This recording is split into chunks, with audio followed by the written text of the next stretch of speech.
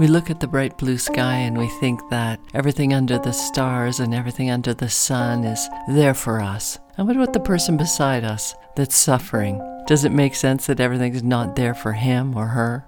How do we justify the fact, or our surmising, that everything in the world must be catered to us? Certainly there's going to be times when we are that other person suffering.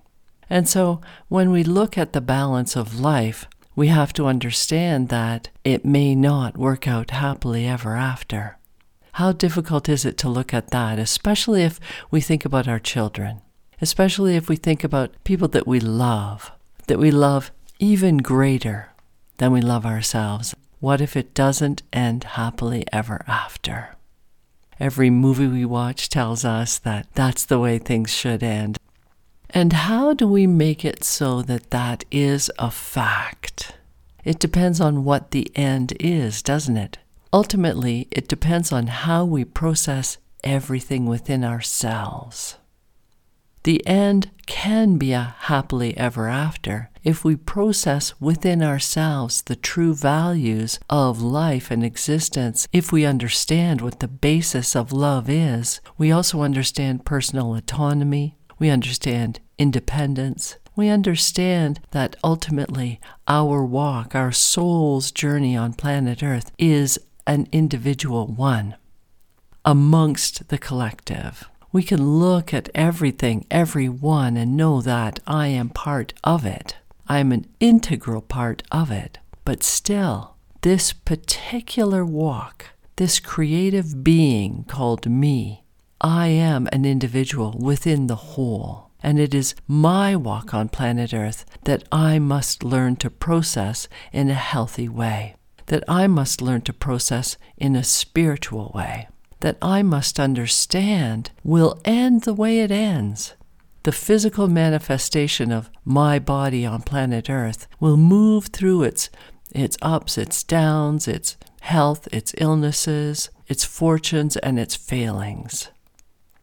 Ultimately, it is a success if I have somehow grown to understand all of those things, all of those passages of time, all of the relationships that I've endured and embellished. If at the end of days I look back over the landscape of my life and it brings joy and stillness to my heart, I feel that my soul has been expressed. I understand then, friends, that no matter what has happened, I don't care if a raging intruder hits me over the head with a cast iron frying pan and I lay bleeding from a bloody wound in the head. I don't care if that's how my end comes. I will lay in a pool of my own blood knowing my life has been well lived. So friends, today, how is it that we manage the expression of our life on planet Earth, knowing that it will end and knowing that we will have challenges, difficulties, and also joys, the thrilling nature of life itself?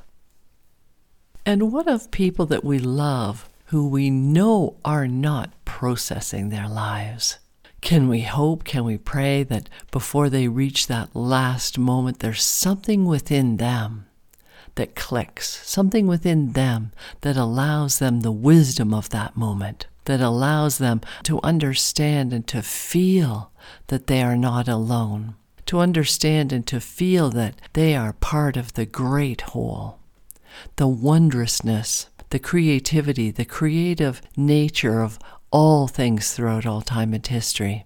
And if we put ourselves into the arms of the divine, in that difficult moment, in that challenging exercise of end of life on planet Earth, we will feel the love move throughout our spirits, our souls, and we will feel the divine accompaniment of our Creator, the one who lives, eats, breathes within us in every moment. Understanding too that this is how we move on planet Earth. This is who we move through on planet Earth in every breath. And certainly, we might be out playing around, we might be doing things at work, driving down the street, distracted by whatever, whomever, and not even be in connection consciously with divine. Of course we are not. We are here to live our lives, friends. We are not going to be feeling the wisdom in every breath, the connection in every heartbeat. But as long as we know within ourselves that it exists, or even that we keep a willing spirit, so that when times get tough, really tough, irretrievably tough, that willingness is a door that opens and the love rushes through. The divine accompaniment comes into us like a flood, understands us, holds us, lifts us, understands too that loved one of ours that struggles or perhaps is just living their life in a carefree fashion. And when they reach that difficult moment, they say, what is there? What is there for me? I am so alone. I am so afraid. That door opens.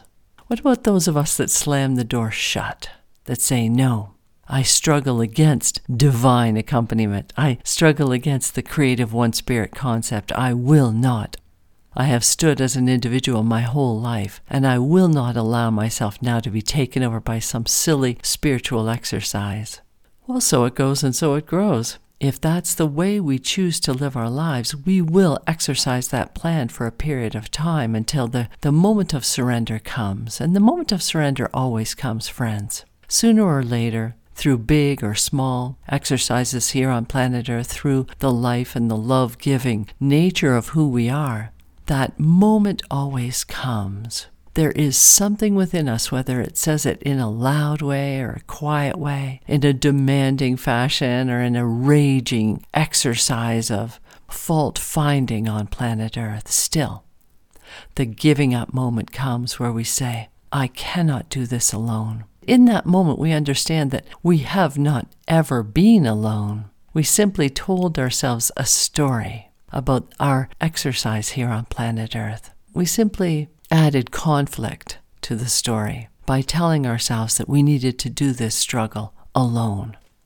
Friends, know this. Joy has never left us alone. Happiness has never abandoned us. Love and commitment and sharing of the divine exercise of life on planet Earth has always been a collective exercise, a joining, if you will, between ourselves and the divine one spirit that is within us all and is us all. And so, friends, today, when you look at your life, what do you see? Do you see a lonely exercise, walking? Do you see a challenging, difficult path? Do you see yourself in play? Do you see yourself delighting in the exercise of this life on planet Earth? Do you allow yourself more moments today of song and delight than you did yesterday? Because do. Allow yourself more time and space each day for the loving accompaniment of the divine in your life. Allow yourself more time of just plain fun. As we approach end of days, we begin to understand that life could have been spent in so many different ways. It could have been a lighter, easier exercise. The tough times are going to come regardless of how we choose to play it out. When you get the chances which are allowed us in a myriad of ways every day to choose between the difficult and the joyful, the playful and the downtrodden, choose the play. Why not? Why not, friends? Wisdom can move through us as simply and easily in play as it can in performing difficult tasks. Allow Divine One Spirit to teach you through joy as well as it can teach you through pain. Why not? Play is part of our pleasureful existence. Allow the playful nature of our walk on planet Earth to permeate your very being. Play well today, friends. Learn about life through play. Learn about yourself through play. Understand, too, that we learn about ourselves quickly through the joyful exercise, and we learn about others as well. As we reach for pleasure, understand too that we are opening our hearts to wisdom. This journey can be filled with joy, and so allow the joy today. Smile, friends. Let that healing nature of pleasantness fill your soul. Heal yourselves. Delight the spirit, because who are you? You are play. You are pleasure. You are everything on planet Earth that your spirit will allow, which is all good things. And so, friends, today, divine what it is in you that would feel the most playful and build it in your life today. Create more space for it. We are given enough difficulties. We don't need to search them out. We are given enough pain. We don't need to derive it from every moment. We are given enough struggle in watching our loved ones move through their lives. And so, friends, today, play. Learn from yourself and through yourself in those moments. Because who are you? You are joy on planet Earth. You are the playful child that you were the minute you were born. You delight in happiness. So give that as a gift to yourself today, friends, because who are you? You are joy on planet Earth. You are play. Who are you not?